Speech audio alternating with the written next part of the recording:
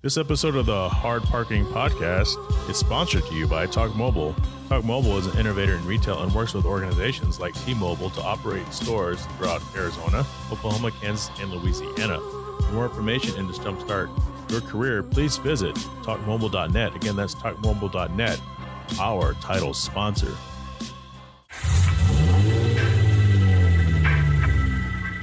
This is the Hard Parking Podcast. I am your host, Jhae Finning. This episode I'm running solo. I have no co-host. That's right. That means you're stuck with my constant babbling about absolutely nothing.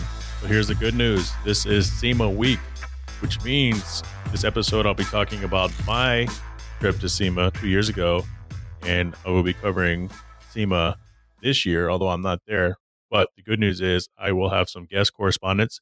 I will be interviewing them separately and adding them to this pod. So we have some big names in store. Some exciting things going on. But first, let me just talk about stupid shit. As a lot of you know, and some of you don't. Well, first off, if this is your first time listening to this podcast, it's clearly called the Hard Parking Podcast. It's automotive car culture. However, it's a podcast. It's basically about cars, but we don't really talk about cars. So some of you know, in my real job, I do healthcare IT. And what that means is, let me tell you what that means. So I travel back and forth pretty much every week of the year when I have a job. And so the joke is I tell the car people in Phoenix, hey, if you see me during the middle of the week, chances are I don't have a job. Sometimes I have a gig to where I get to travel every other week, but currently I'm working in Palm Springs and I travel every week. So when I was in New Jersey, I would fly 4.5 hours on the flight from Phoenix to New Jersey. And then it'd always be like 5 hours on the way back. And you rack up a lot of miles. But the thing is, everybody you fly with, usually, if you see the same people on the flight, they do basically the same thing in some capacity. Even if they're not healthcare IT, they do some sort of travel job, some sort of a consultant job where they're on the road all the time. So what happens is we all accrue miles at the same time. And you start getting status. Status is good. I get to accrue miles and I get to use miles for car trips. And so there's a pro. The con is you're stuck on the plane. You don't get that time back. So what happens is, as you gain your status, you start checking the upgrade list. Can I get upgraded to first class this week? It'll be really nice and cushy to get upgraded first class, because with first class on the long flights over 3 hours, they give you food. It's not always great food, but it's still food. And they just keep it coming. They just give you as many drinks as you want. So a lot of people say, well, I like flying first class because the drinks are free. The food is free. Well, it's not really free because the tickets are expensive. And that's how you got to break it down. You have to say, okay, so I got this free Woodford Reserve. Is this Woodford Reserve worth the price that I'm paying for this plane ticket? Absolutely not. So that's the perspective you have to have. So what happens is you get on this flight and you start checking the upgrade list before you get on. And when I was flying to New Jersey, I would get upgraded every once in a while. It felt great. But when I started working in Dallas is only a 2-hour flight from Sky Harbor. So Dallas is the hub. I fly American Airlines. And you don't want to be flying from hub to hub. You don't want to be flying from hub to headquarters, because no matter what status you have, unless they've given you the concierge key member status, you're going to be like number 20 on the upgrade list. And let's face it, and if you're out of the top 4 on the upgrade list, a lot of shit has to go wrong for you to get upgraded to first class. So they're almost like fucking with you when they dangle your name on that list at 13, 14, 15. I think one time I looked up and I was like number 26 on the upgrade list. Why show me the fucking list? You're sitting 8 to 12 people max in first class, typically on a normal size aircraft. That means that first class has to drop off 2, sometimes 3 times over for me to even get a shot. Show us the top 4. Don't give anybody else false hope. Fuck it. So anyway, I'm working in Palm Springs. It's a 45-minute flight. I get upgraded all the time now. Like 80% of the time, I'm getting upgraded to first class. So that sounds great, right? Sure. 45-minute flight, which means it's time for 1 drink, maybe 2. The planes are really small. You have to check your bag every time at the gate. That means when you want a drink, it's at a premium. That's enough time to get a couple drinks in. So what happens is you board, you sit down, and they go, would you like me to get you something to drink? And you're looking at your clock, and you're like, your watch. I don't wear a watch. Looking at my iPhone, and we take off in 20 minutes. That's plenty of time for a drink. Sure, I'll take that drink. If you don't take the drink and you wait until you get into the sky, you have time for 1 drink. The other day, I'm sitting there chilling with my upgrade, and I have one drink. The flight attendant comes from the back, and he's up there shooting the shit with the flight attendant that's working first class. I'm just watching him. He's grabbing all these snacks, and this motherfucker is just crushing snack after snack after snack. And I'm looking at him like, damn, dude, if you stop talking to him, then maybe you can bring me some fucking crackers up in this bitch. And he reminded me of Chris Farley on Billy Madison when he was freaking smashing all those kids' snacks on the bus when they went on that field trip where the kid peed on himself. And then the old lady said, if peeing on yourself is cool, call me Miles Davis. Anyway, so the stuff that I do, we'll talk about cars later. So just fucking calm your shit. So the type of work that I do that allows me to go on the car trips because I get to save my hotel points and my air miles points. You see me on Instagram if you follow me at NA2NSX. And what you'll find is that the post on my page are usually always my car. However, when I post to my story, it's just me. So you'll see food. You'll see me living La Vida Loca. You'll see me drinking. I do this fun thing, and I appreciate you, those of you who actually participate. I do this fun thing where I'm like, guess what I'm drinking? Because I like to drink scotch. I like to drink whiskey. Well, it's all whiskey. I like to drink scotch. I like to drink bourbon. Anyway, so what I do is it looks like a lot of fun. Sometimes it's the loneliest job in the world. And I say that because as I'm sitting here in this hotel right now, it's just me. And so I go out and eat. I had a wonderful dinner, but I like companionship. I like friendship. And with this gig specifically, I don't really know anybody. I have a few coworkers on my team that are what we call full-time employees. So they have families that live in the area. They get compensated well, but they don't get a food stipend. So it's really difficult for me to say, hey, you want to go get something to eat after work? Hey, let's go get something to drink at happy hour. Because you can easily say for me, that's a rebate. For them, they're coming out of pocket. It's not really free for me. I go over my expenses all the time anyway. But, who am I to make that decision for them? But I just feel like I have to be conscious that, hey, these people don't get it like I get it sometimes, which makes it a lot more beneficial when I have coworkers who do what I do. So sometimes on my team, I'll be lucky and there'll be 2, 3, or 4 of us. And at least one of us, by us, I mean contractors, all I need is one other person to be really cool. And then we can go out and have happy hour. We can go have lunch together, whatever. There's a lot of people like me that do what I do, but don't work on the same teams.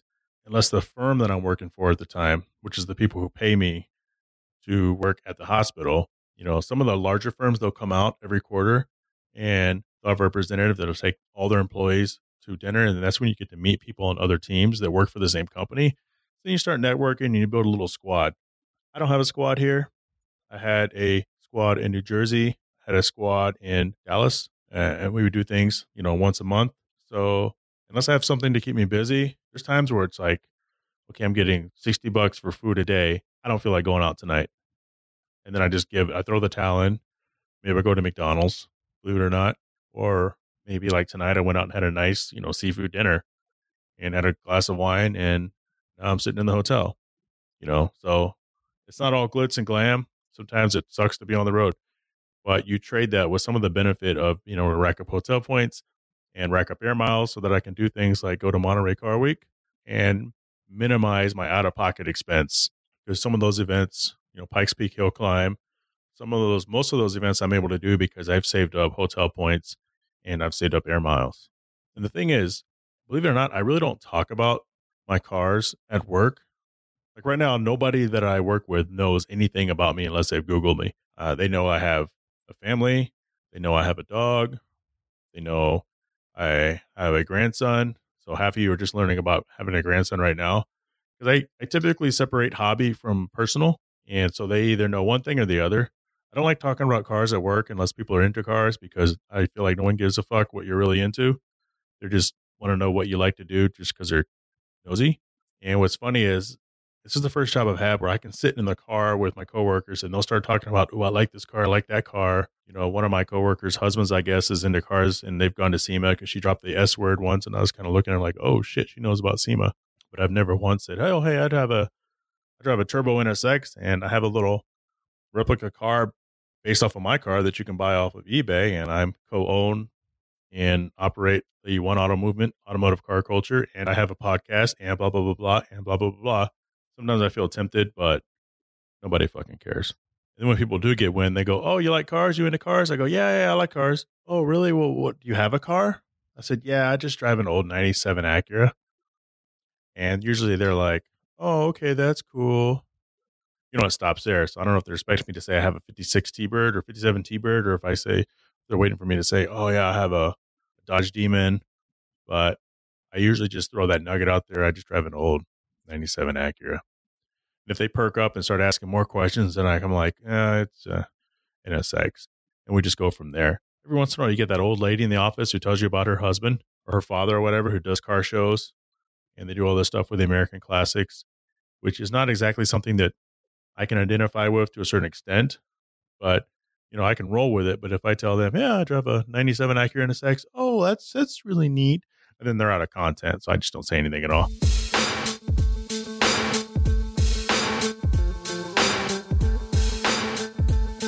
Can we talk about what I'm obsessing about?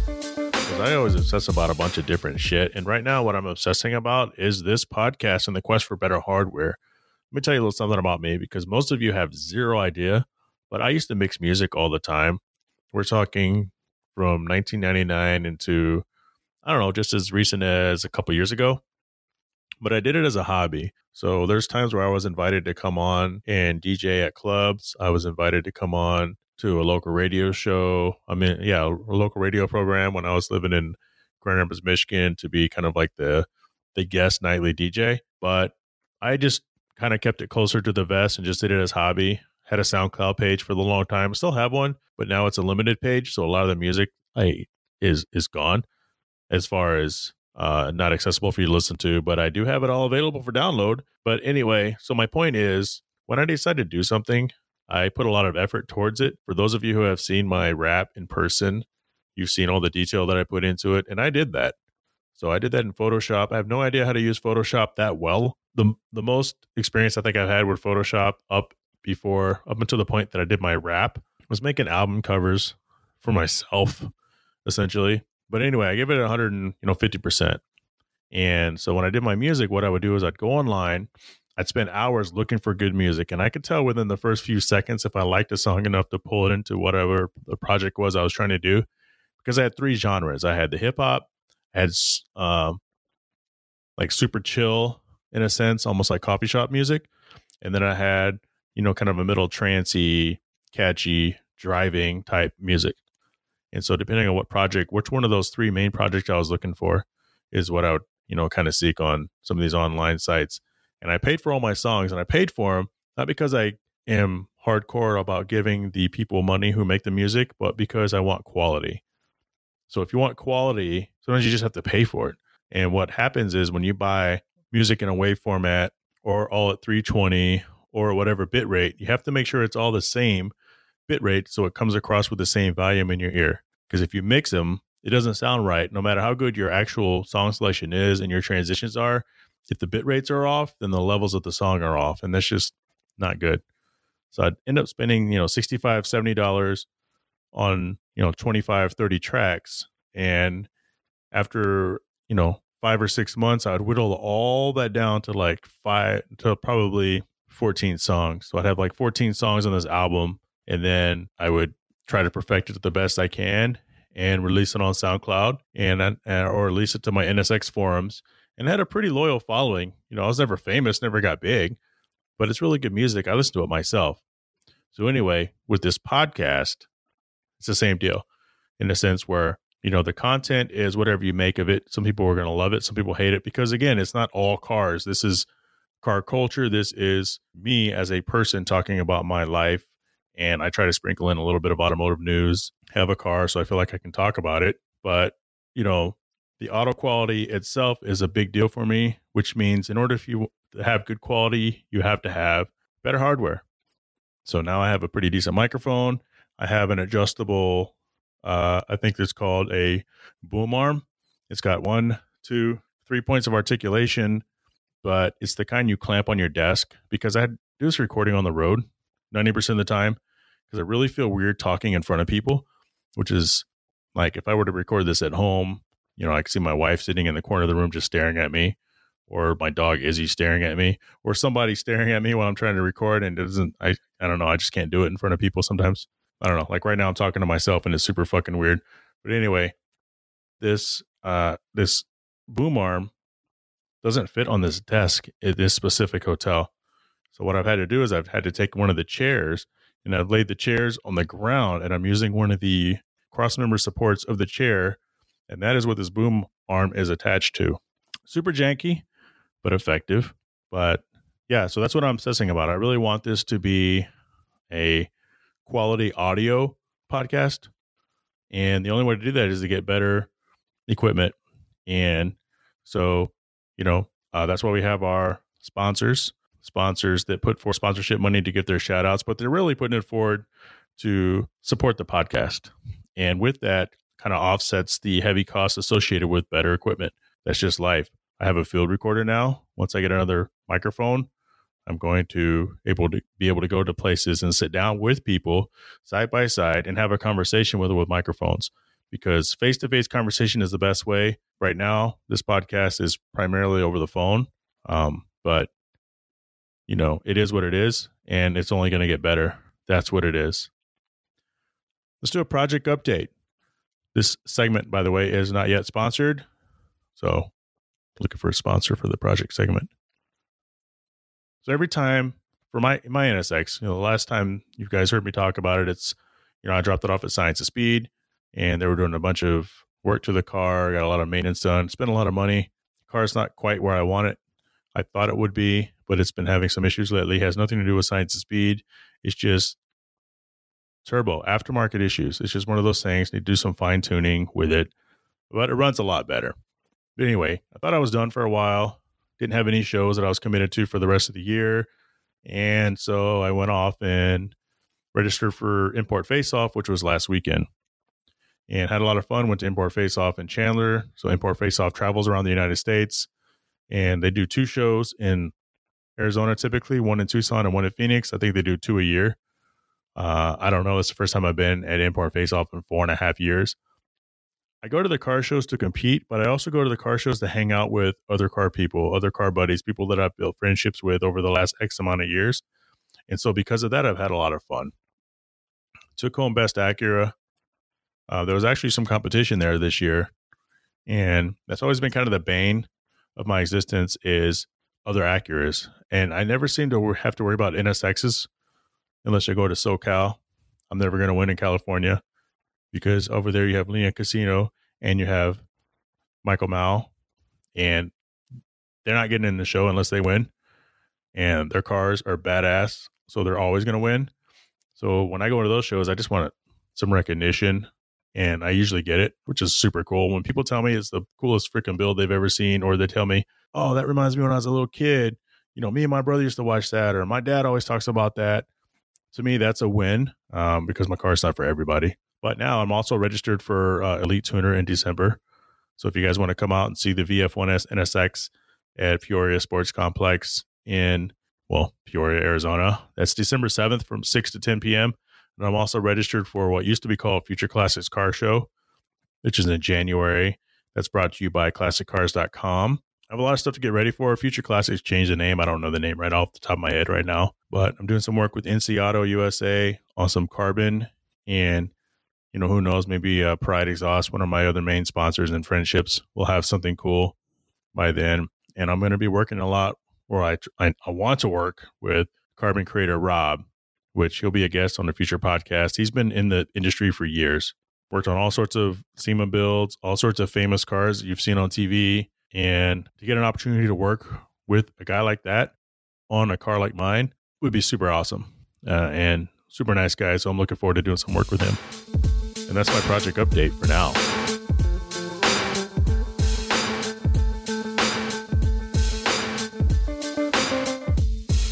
All right, it is Jay's Rental Car of the Week. Currently do not have a sponsor for Jay's Rental Car of the Week, but this is a segment where I talk about one of the rental cars that I've had since I travel pretty much every week for work. This week, my rental car is a 2019 Volkswagen Tiguan. After doing some research, I found out that I have the SE4 Motion trim.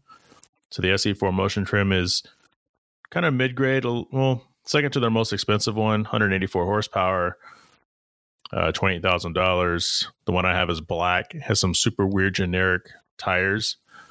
I forgot what they're called, but I looked at them when I got out of the car today at work and started snickering like, what the fuck is that?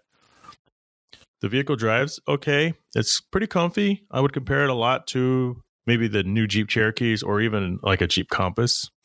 Which one would I rather have, the Jeep Compass or the Tiguan? Again, we're talking for a rental vehicle because I wouldn't buy either. I would take the Tiguan. They both have Apple CarPlay, which I like. The CarPlay is a little janky on both. And I'll tell you why I say that. At least with the Volkswagen, I picked it up on Sunday night and I plugged my phone in and nothing came up other than, USB audio. So I struggled through the drive to the hotel. I know, first world problems. Monday morning, I go to get in the car and go to work and plug in my phone and boom, what do you know? Apple CarPlay. With that being said, they're both kind of even in that avenue. Driving around, it's kind of darty. It feels sporty, but it's not. But the overall comfort level, the trim, the leather interior, it just feels like a better made vehicle than what I would compare it to, again, which is like a Cherokee Compass. I think that's what they're called, the Compass. The thing that's like the same size as a Jeep Cherokee. But if you're going to rent a Jeep, rent a Grand Cherokee. Every once in a while, there's like the Sahara Edition Wrangler. I had one of those once. It's pretty nice. As far as the Tiguan, though, I've been looking up reviews on it, and it, rates 8 out of 10 according to, U.S. News, and KBB has it a 4.3. I would assume out of 5, not out of a 10. And overall, people really like it. If you get an option to pick it up at a rental lot, and if you like the smaller compact SUVs, not a bad vehicle. It's got the auto turn off feature like most vehicles do. And like I've said before, first thing you should do every time you start the vehicle is find that fucking A that looks like an Avengers icon and hit that button and disengage it. For the Tiguan, it's the one that I have at least is really clunky. So you get in the car and you come to a stop sign or a stoplight, and instead of it just shutting off, it does like this weird little shimmer. So either it wants to get down or it's a clunky auto shut off system. But again, that's the 2019 Volkswagen Tiguan. The one I had is all black. Would I rent it again? I would rent it again. Would I buy it as a personal vehicle? I would not buy it as a personal vehicle. But hey, to each his own. It'd be nice with some bigger wheels and some, tires that I can recognize. But of course, you sacrifice ride quality with bigger wheels and tires. But who gives a fuck about that? Today's Build Corner is sponsored to you by DressUpBolts.com. Uncompromising quality and pursuit has made Dress Up Bolts the leader in titanium hardware kits and accessories, and now it is also available in red. Their comprehensive kits take the guesswork out of trying to figure out what you need. Go to DressUpBolts.com or follow them at DressUpBolts.com on Instagram. Get yourself some bling for your engine bay. They have front and rear kits. Again, that is DressUpBolts.com. Johnny Lange, what are you working on today? Hey, Jay, thanks for having me. I got a 2000 NSX that I'm kind of tinkering around with a little bit. I bought it with 250,000 miles on it, and it was completely totaled. Every single panel on the car was damaged when I got it. So over the course of 2 years, kind of brought it back up to life, and the clutch is on its way out. So over the next couple weeks, I'm going to be tearing down the clutch or taking off the transmission, doing the clutch, and then driving it down to Florida for NSX Capades start of December. So for a lot of us, we know you're very nomadic and you're always picking up NSXs and building them and flipping them. And then you have like your core one or two that you keep working with. So you're going to do a clutch. How many times have you done a clutch before? And if I want to do a clutch, what are some of the things that I'm going to need to know before I even get started? Done a clutch a couple times before. I guess one random bit of advice is I would highly recommend a transmission jack, especially if you don't have a 2-post or a 4-post lift. That makes life a lot easier. And this is going to be a really dumb question, but are those specific to the type of like the engine placement of a vehicle? No, I got to get a transmission jack for a mid-engine. Yeah, from Harbor Freight. It's just basically like a real small jack, operates off a ratchet, and you just ratchet it up and down, and I think they're like $80 or something like that, but it'll really alleviate a lot of bench pressing of a transmission. with our car specifically, you have to remove the subframe and you don't have to take too much off, do you? No, not entirely. You got there's a U brace underneath the car. Take that out. Take out the axles, obviously, and then kind of like just standard little transmission stuff. I mean, if you've worked on a Honda in the past, it's pretty much about the same. If you worked on another car in the past, it's pretty much about the same. But one thing I'm pretty mindful of, especially with the NSX, is just torque specs on everything. Make sure you're just not really going overboard, over torquing stuff, because that's how you mess stuff up majorly. So where do you get this clutch? So what I'm actually going to do this time is on the NA2s, they use the single disc as opposed to the twin disc. Okay. You can buy the single disc, the actual disc, for fairly cheap. I think maybe about $350 or so for the disc, another $400 and change for the pressure plate. What becomes tricky is the flywheel. On the NA2s, they use the dual mass flywheel, and that will run you like $2,000 for the. So per John Vassos as his advice is, as long as the flywheel is not hot spotted, just kind of touch it up with a DA sander and then just reuse the old flywheel, which is what I kind of plan to do. I don't know what the condition of mine's going to be like, so it's obviously going to be a little bit of figuring out when I get in there. Fingers crossed that you don't have to flip a couple grand on a new flywheel. Yeah, I mean, it's kind of a dumb design, but ultimately, worst case scenario, thankfully with me having have had a few of these cars, I've got some other flywheels laying around as well that are good, but I'm just going to try and reuse the one that's in there. What's going on right now is I'm getting a whole bunch of binding in the clutch pedal, and per a couple people's diagnosis along with myself, is we think that when it was because this had a new clutch in it about, I don't know, maybe 40 or 50,000 miles ago. And what the problem is I don't think the actual input shaft was greased properly, and so the input shaft is actually binding. So I pull it all apart, see what it looks like, and kind of throw it back together. I'm not trying to spend a whole bunch of time or money on this car, but we'll see what happens. Well, very good. So what we'd like to do maybe is we can check back in with you in a few weeks and kind of see where you're at, or just reach out and let me know, and we can kind of go from there. Or you're wrenching up a little bit. Yeah, most definitely. Sound good. Well, thank you for spending the time on this Builder's Corner, which is brought to you by Dress Up Bolts, Titanium Bolts. Thanks for having me. I hope to talk to you soon.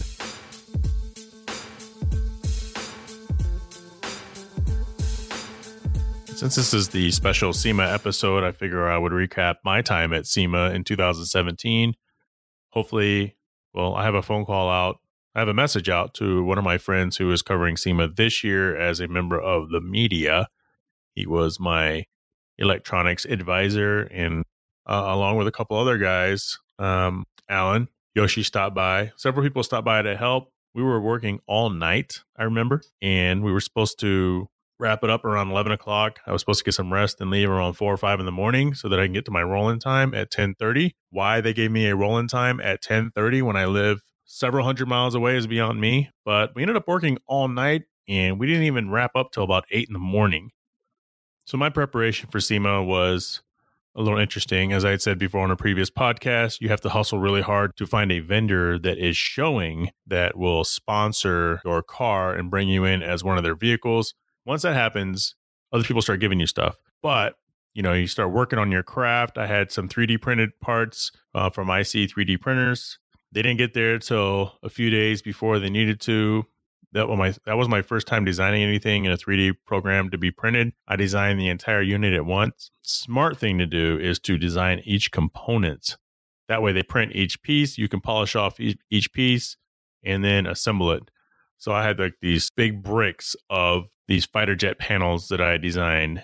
And so Danny, he spent a lot of time sanding those things down because they were really rough. So the idea was to sand them down, put some shit over them, sand them down again, paint them, put them in the car, and have them ready. He also spent half the night painting what is a targeting thing called? The crosshairs to emulate the F-14. And so we had the little radar display up, and he painted it with this fluorescent paint that glows underneath the black light. And that took multiple hours. I don't have that kind of patience. He did a fantastic job. So he was kind of pulling a double duty all night. So we wrap up the project. It's like 8 something in the morning. I thank him for his time. He goes home. Alan goes home. I go upstairs, wash my face, change my shirt. I ran upstairs, didn't even get a chance to take a shower. Get in the NSX and start driving. God awful decision. I was doing fine until I got out of the Phoenix area. Then I could, no matter what, so when you're driving and you're real tired, you start seeing shit. You start having conversations with people that aren't even there. You're kind of in this middle zone of you're asleep and you're dreaming, but you're also awake. The only other time I ever experienced it was when I first bought my car in Minnesota. I took a red-eye flight because at the time I was working in the Pacific Northwest. I took a red-eye flight from Seattle to Minnesota. Landed in Minnesota, went to my cousin's house, took a shower. Hadn't seen her in years. Louise, she's awesome, good artist. Went to go pick up the NSX, drove from there to Milwaukee. So I believe that was 6 hours. I don't remember now. Whatever, from the Twin Cities to Milwaukee. I was on fumes. As I got close to Milwaukee, I decided to pull over to McDonald's because I was seeing shit. I was talking to coworkers who obviously weren't in the car with me. Scary shit. Fast forward, years later, driving to SEMA, and I'm calling and texting a few of my buddies. So Charles Cithrow and my friend Nick Keck at Just the Tip on Instagram, shout out, and my friend Nikki Brown and Higher Solomon of Higher Quality Detail. They were way ahead of me. And at this point, I just wanted to catch up. So they kept checking in with me to make sure I was okay. And I was hauling ass, yet kind of falling asleep along the way. Like I said, that was a very dangerous decision. Shouldn't have done it. I survived. But once we rendezvoused, at that point, it's like an extra kick. Now you're with people you know. Your brain is energized. And I rode with them all the way to SEMA. Go to check in. I had blown my time by hours. Ended up not being a problem. In fact, it ended up kind of being a blessing because what had happened was once I got in the line and got checked in, they were like, "Oh, you're in Battle of the Builders. We've been looking for you. Glad you're here." And what they do is they have all these cars lined up. Most of these cars are all feature cars. That means you're getting parked anywhere. And if this is your first time at SEMA, you're outside unless your sponsor paid buku bucks to get you inside. So what happened was I followed this big long chain of cars. They're running out of places to park, and there's 3 cars. There's myself, a guy in a pretty badass older car, black. I don't know what kind of car it was, like an old Chevy or something, or an old Ford. We're talking like 50s car, 50s, 60s, and another vehicle. And the thing is, it was obvious that this guy that was in the black vehicle, the badass vehicle, knew the organizers because he was talking to the guys driving around on the golf cart. And the guy kind of looked at him. He looked at us. He goes, "Okay, just sit here for a while." A few minutes later, he pulls up and says, "Okay, you guys follow me." So we start following him, and it's just us 3. So we end up driving inside of SEMA, going through the North Hall, had it all on camera, and we got to park inside. And I think a lot of people were asking me, because some of my friends, Nick and Aaron and Nikki, they got some fucking shitty ass parking, like in the far back, outside of the SEMA map, out by a dumpster. And I was parked inside. My first ever time at SEMA in the North Hall, and I swear they thought I had done something. I had a friend, I had a hookup. I was just in the right place at the right time around the right people.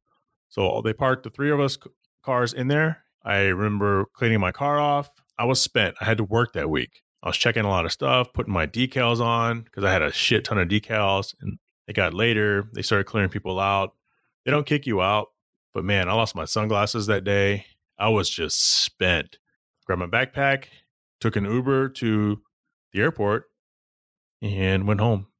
And there I was, and I flew back to SEMA a few days later. I think I got there on a Thursday. So at SEMA, it was crazy, my time at SEMA, because I was already a day or two late. And then, so you have a responsibility to the companies, the people who have sponsored you.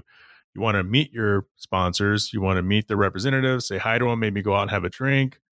There's SEMA parties everywhere. I never went to one. I didn't get invited, by the way. But, there's a lot of politics going on at SEMA, and you don't really want to believe it until you're in it and you feel it.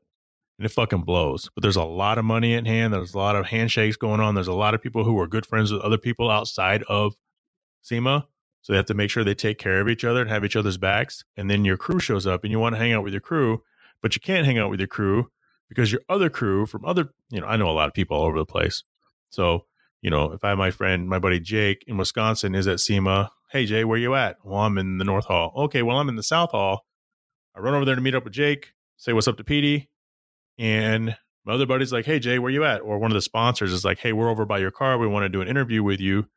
Shout out to Jubal back when you were with Clarion. And so you leave your buddy and you haul ass back over to the car, do a 5-10 minute interview. The rest of your buddies show up, and you spend most of the time by yourself when you're in the show than being able to walk around and enjoy things. A day and a half is not enough time to walk around and enjoy SEMA. It just isn't. Then on the Friday, which is the last day, I spent all day running around because Friday morning I show up and I have a flat tire. And so they have this thing called, SEMA Ignited, which is open to the public. So Friday's open to the public. SEMA Ignited is like this parade of cars that kind of goes, people line both sides of the road. And then you go and park in this parking lot and everyone comes out and sees the car. It's really cool.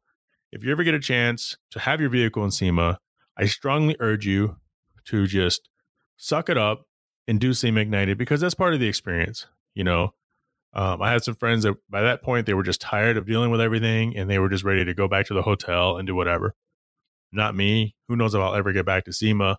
So I spent all day trying to put air in my tire because I had a flat tire. Wasn't sure if someone walked by. It was really weird because I had these tire pressure monitoring system, but I wasn't sure if somebody decided to take it off and look at it and put it on and didn't put it on correctly at some point in the middle of the night. I lost like 20 pounds of pressure in the tire. And so I'm talking to my buddy Petey. Hey, Petey, anybody that's got any air? Because nobody has some air. He hooked me up with the Pirelli guys. So I'm running all the way over to the Pirelli trailer, knocking on their trailer, start name dropping, and they hand me this air tank. Feels like nothing because, well, it's an air tank. And it's preloaded. So I'm going through the crowd, getting over to my car, filling it up with air. Still don't know if I actually have a flat tire or not, or if I have a need or something, if it's a leak. Concerned about the leak. Because then you start thinking, shit, I drove here. I'm not getting trailered home. There's SEMA Ignited. This entire event's going to be over in a couple hours. I need to figure some shit out because if I have a flat tire, I'm fucked. I can't do SEMA Ignited. It'll be difficult getting home. It's not like I have a Ford F-150 on some regular tires. I have a low profile tires, 18s, 19s, finding the match. My tire sponsor wasn't there. Michelin doesn't do SEMA. But anyway, so I fill it up with air and I'm fighting the crowds. I spent all day trying to figure that shit out. My wife shows up. She wants to show her support. I can't really hang out with her. Anyway, end up doing SEMA Ignited, do the parade. It was a great time. Have a buddy, Jeremy, who's in SEMA this year with his Mustang from Arizona. And I told him a few weeks ago when I saw him, I said, hey, you're going to SEMA? He said, yes. I said, listen to me. People that have gone to SEMA will tell you it's a pain in the ass, worst thing that's ever. I said, fuck them, don't listen to them. Go, enjoy it. Make sure you bring your walking shoes. It's an opportunity for many people of a lifetime. Not a lot of people get to go all the time unless you're just balls deep in the industry. And it's a bucket list item for a lot of people. And so fully enjoy it. If you're in a competition, you don't win, fuck it. For me, I felt that, I don't know, it's really weird because I walked away from SEMA a little disappointed because I didn't get any sort of press or coverage by any of the major import magazines or import media. And that's when I started to feel that it was really political and it sucked. But there were people who saw my car and appreciated the hell out of it and taught my ear off. And, for those people, it was worth it. There's one guy who would sit next to my car. His wife was working as a vendor, not automotive related, but something like cleaning supplies, whatever. And he would just come over there and sit down against the wall and stare at my car all day, like all week. He'd come stare at the car. So, she came and talked to me and I, introduced us and we chatted and, she gave me her business card and I ended up getting a bunch of boxes of rubber gloves. So I used those exclusively for a year and a half because I had so many boxes, when I cleaned my car. Who wants to get your hand dirty? Also use them to, run in the kitchen and other things. But, so that's one of the cool positives that happened with SEMA. No negatives, just some levels of disappointment, but you learn to, table those expectations and understand that, it's it's a vendor show, but it's a car show too. It's both of those things. But so I was in Battle of the Builders. There's no fucking chance in hell. I'd be mad if I won anything because looking at the competition, I have a sense of perspective and I know how much work people put into their cars, which is why I don't get too mad when I don't win at car shows too. As long as the people who kick my ass, I feel like they deserve it. And in most cases they do. But sometimes it feels a little inside jobish, and that's when it's no good for anybody. But, that was my SEMA experience. Had a lot of fun with it though. And so everything that I'm seeing this year for SEMA 2019, like I said, there's a lot of Supras, Supras everywhere. And that's a cool looking car. I don't care what anybody says. Now, you're an idiot if you thought that the FT1 was going to be the Supra. Looking the way it looks, especially at the price that they were talking about, no fucking way. That is no way. That would have been even crazier than the C8 Corvette and the way it looks, basically breaking the internet at the price that they're offering it. Imagine the FT1. So you have to forget about the FT1 and just look at the Supra. The Supra, even though it has fake vents like most cars and fake this and fake that, it's a good looking car. And it's exciting to see the body kits and wheel tire packages and wraps and all sorts of things that they're doing with the Toyota Supras. And speaking of wraps, by the way, 2 years ago, I thought my wrap was pretty good. Designed it myself. But the wrap material and the creativity level seems to have excelled overall. I'm not the most creative person. I'm not the most crafty person. I'm not the most artistic person. But it's kind of challenged me to think about doing it again, next level it, because I'll break some news to you. I actually was going to go to SEMA this year, and I decided not to do it because I still owe money from last time. Misconception, going to SEMA, everyone gives you shit. You're still coming out of a pocket a lot. SEMA is expensive, and there's very few people who are so accomplished that the amount of money that they have to pay out of their pocket is a bare minimum. For most of us, you're paying a lot of money out of your pocket, unless you're at the level of like a BC Moto, where he's so accomplished, or Johnny Grunwald. So Johnny Grunwald is out, for Mazda. He has a badass RX-7. He has an RX-8. He has everything. And, he's out at SEMA with a paid partnership. I don't know how much money he came out of pocket, but I do know, or I heard at one point in time that he was basically given a car to play with. That's next level shit. But for most people, even if you get a deep discount, you're still coming out of money. Like some of the big wheel manufacturers, they might tow your car there, but chances are you have to figure out how to get your car there yourself. And if you are going for the big boys, you have zero shot because they're all about networking and connections and who you know. That's why you'll go into the middle of the North Hall and you'll see a pedestrian build. And what I mean by pedestrian is it might be a good build, but compared to half the other shit at SEMA, it's very pedestrian. But it'll be front and center stage. It'll get all the media attention. You'll get somebody like Mothers and McGuire's. It'll be all over the car. You'll have Super Street all over the car. And it's a pedestrian build compared to the others. And that's because it was a car that was handpicked by somebody who knows somebody who's somebody in the industry or their modification shop. The car itself isn't that badass, but it's all about connections. And you see that firsthand when you're at SEMA. And it feels kind of weird. Not having sour grapes, nothing to do with my car. But I remember walking around SEMA and seeing some badass cars tucked away in some weird spots. Like the right-hand drive Rocket Bunny NSX that they had tucked down the hall, down the middle of a corridor, down a hall in a little room. I think it's the airlift room, actually. But that thing was sick. It absolutely should have been out front and center. But unless you ventured off to the far regions of the exhibit halls, you never would have seen it. One of the really cool things about SEMA, other than showing your vehicle, is your opportunity to network and say hi to other people or meet people. So I got to say hi to a lot of the NSX guys that I know online that I've never met in person. Of course, obviously the vendors.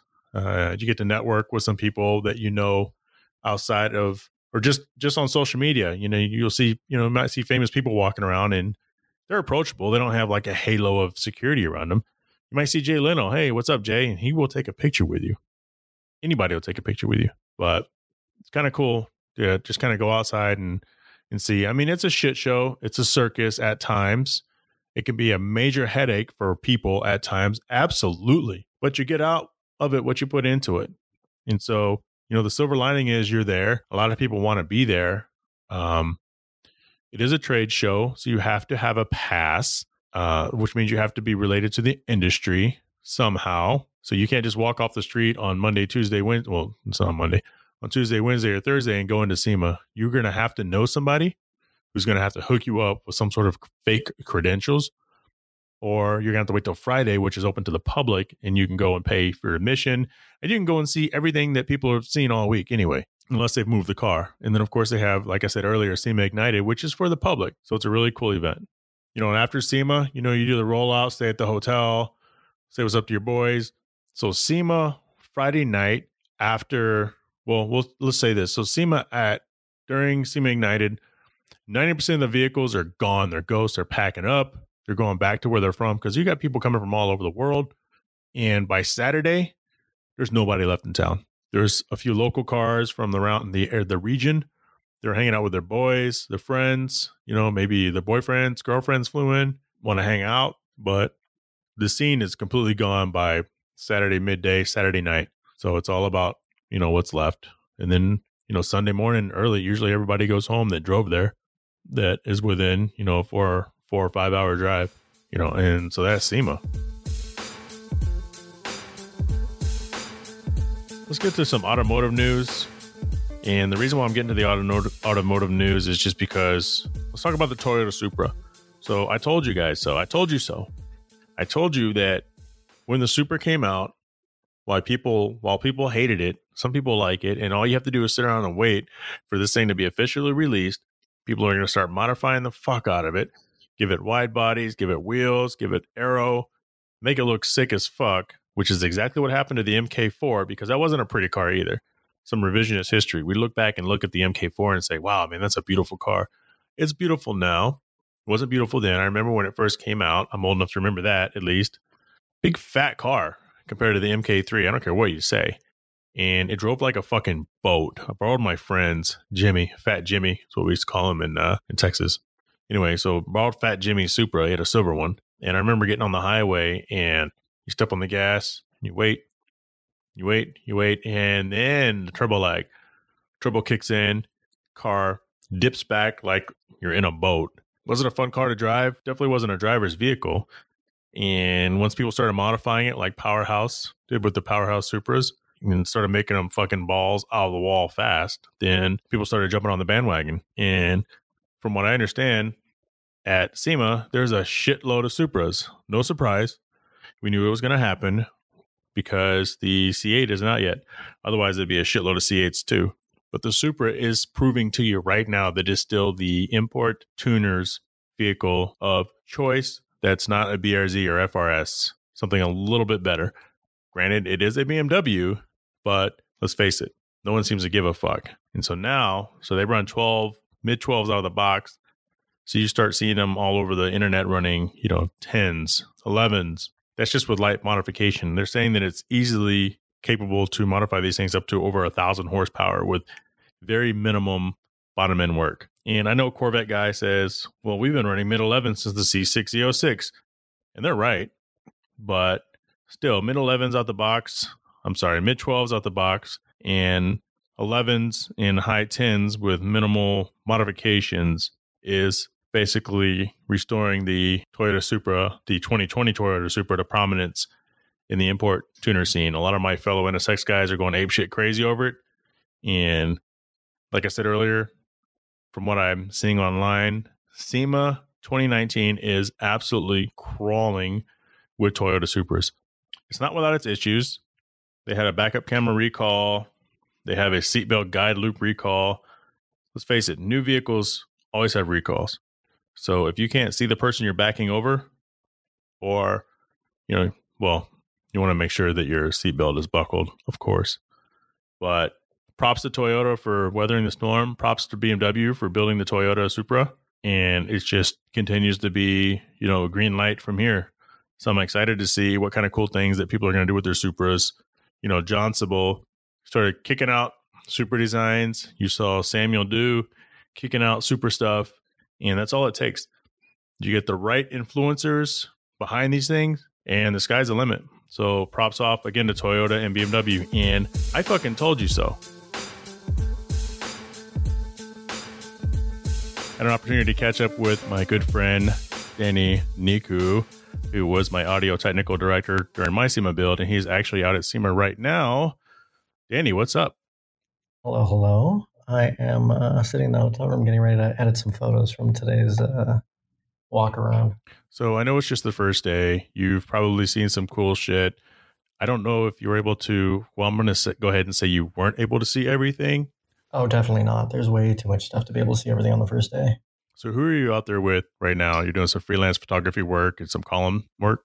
I am doing some freelance work for our good friend Rebecca Wynn and ClassicCars.com. Awesome. I saw some of her posts. Oh, yeah. No, she does really good work. So at some point in this podcast, I've gone through and talked about kind of the experience that I had with SEMA and some of our crunch the night before and how it was absolute hell.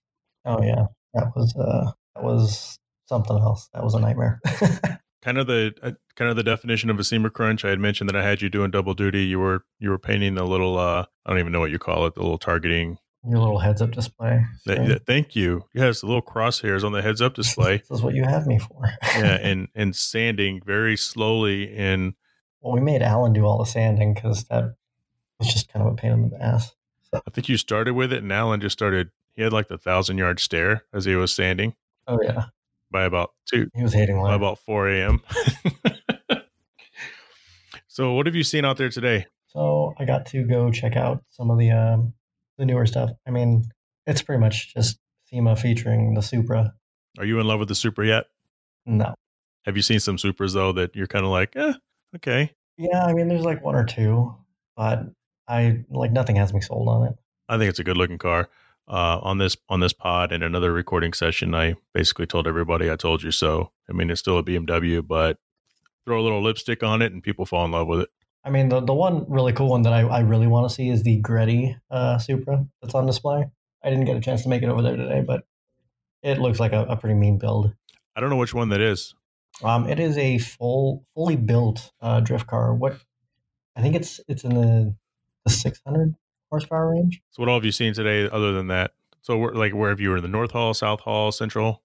I was all over the place. So I hit all of those halls. I went and hit Toyo Tread Pass because that is always a good time. And that had some of the cooler builds on the show also. See anybody famous?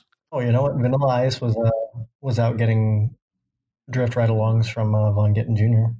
Did you say Vanilla Ice? Yes, I did. Have you seen anybody semi-relevant, not Vanilla Ice? I guess TJ Hunt was unveiling his black Supra, but I think he's the only social media person that people actually talk about that I know of. Did you see the HKS one? I did. That one was really clean. So we had that in Phoenix. I saw that Hire actually had it at HQD. Oh, wow. There's a lot of cool stuff to be seen at SEMA, especially if you're in, well, I mean, obviously you're going to be in the industry if you're there. But a lot of the new aftermarket pieces that are available this year, you're kind of seeing the direction that technology is going and how much of a jump it's made in the last couple of years. Like some of the new turbos that they're releasing and a lot of the fuel management stuff that is now available is a lot more advanced than what it has been the last year or so. So it's not just AEM and Haltech anymore? No, you have Pro EFI is really coming up, and as well as Link. Those are both really viable new management units now. Is there a display out there for those gravity? I think it's called gravity-free car batteries. Have you seen those? I haven't seen those yet.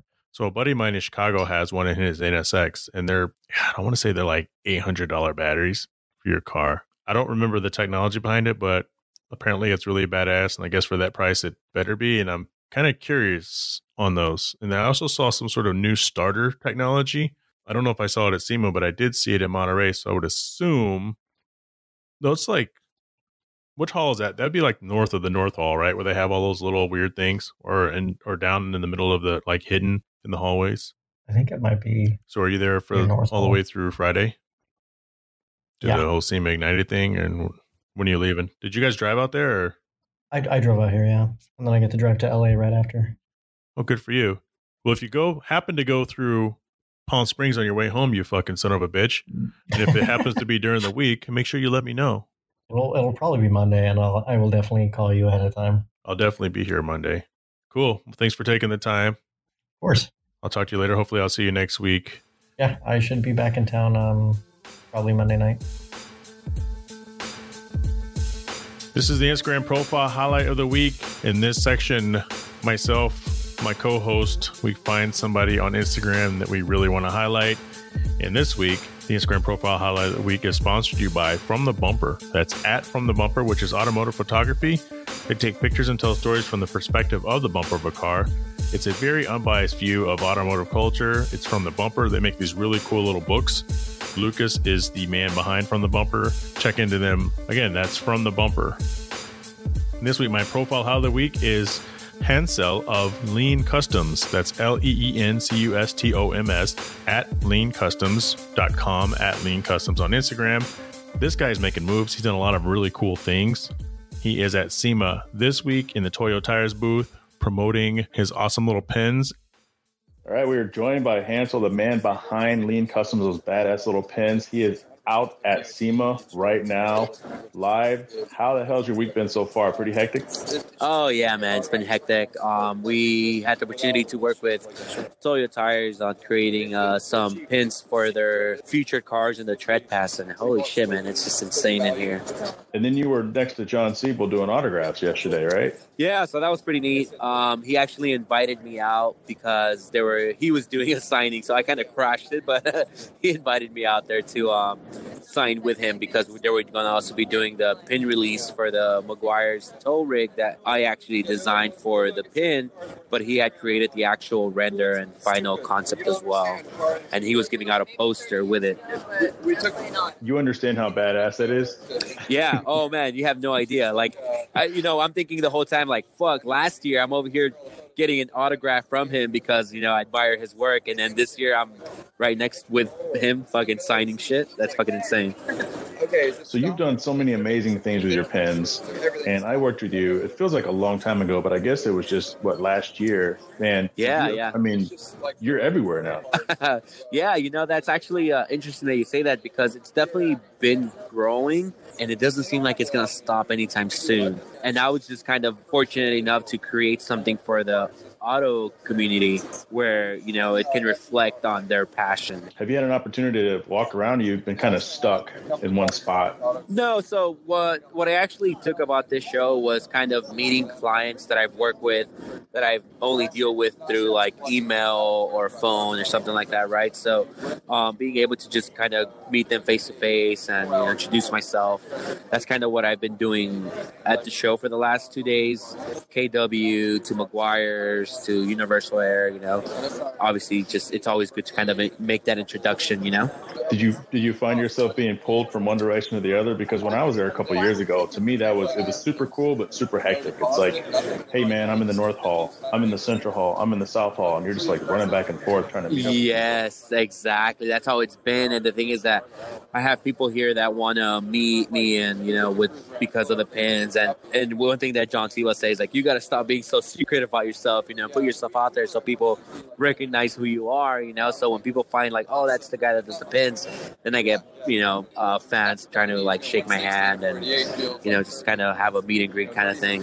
It's euphoric, right? I mean, people asking you for autographs like out and about. Yeah, it's funny. I'm not used to that, and so they'll have me sign their pin cards. Dude, that's badass. So I said this on my podcast earlier, and I've talked to a few friends about it.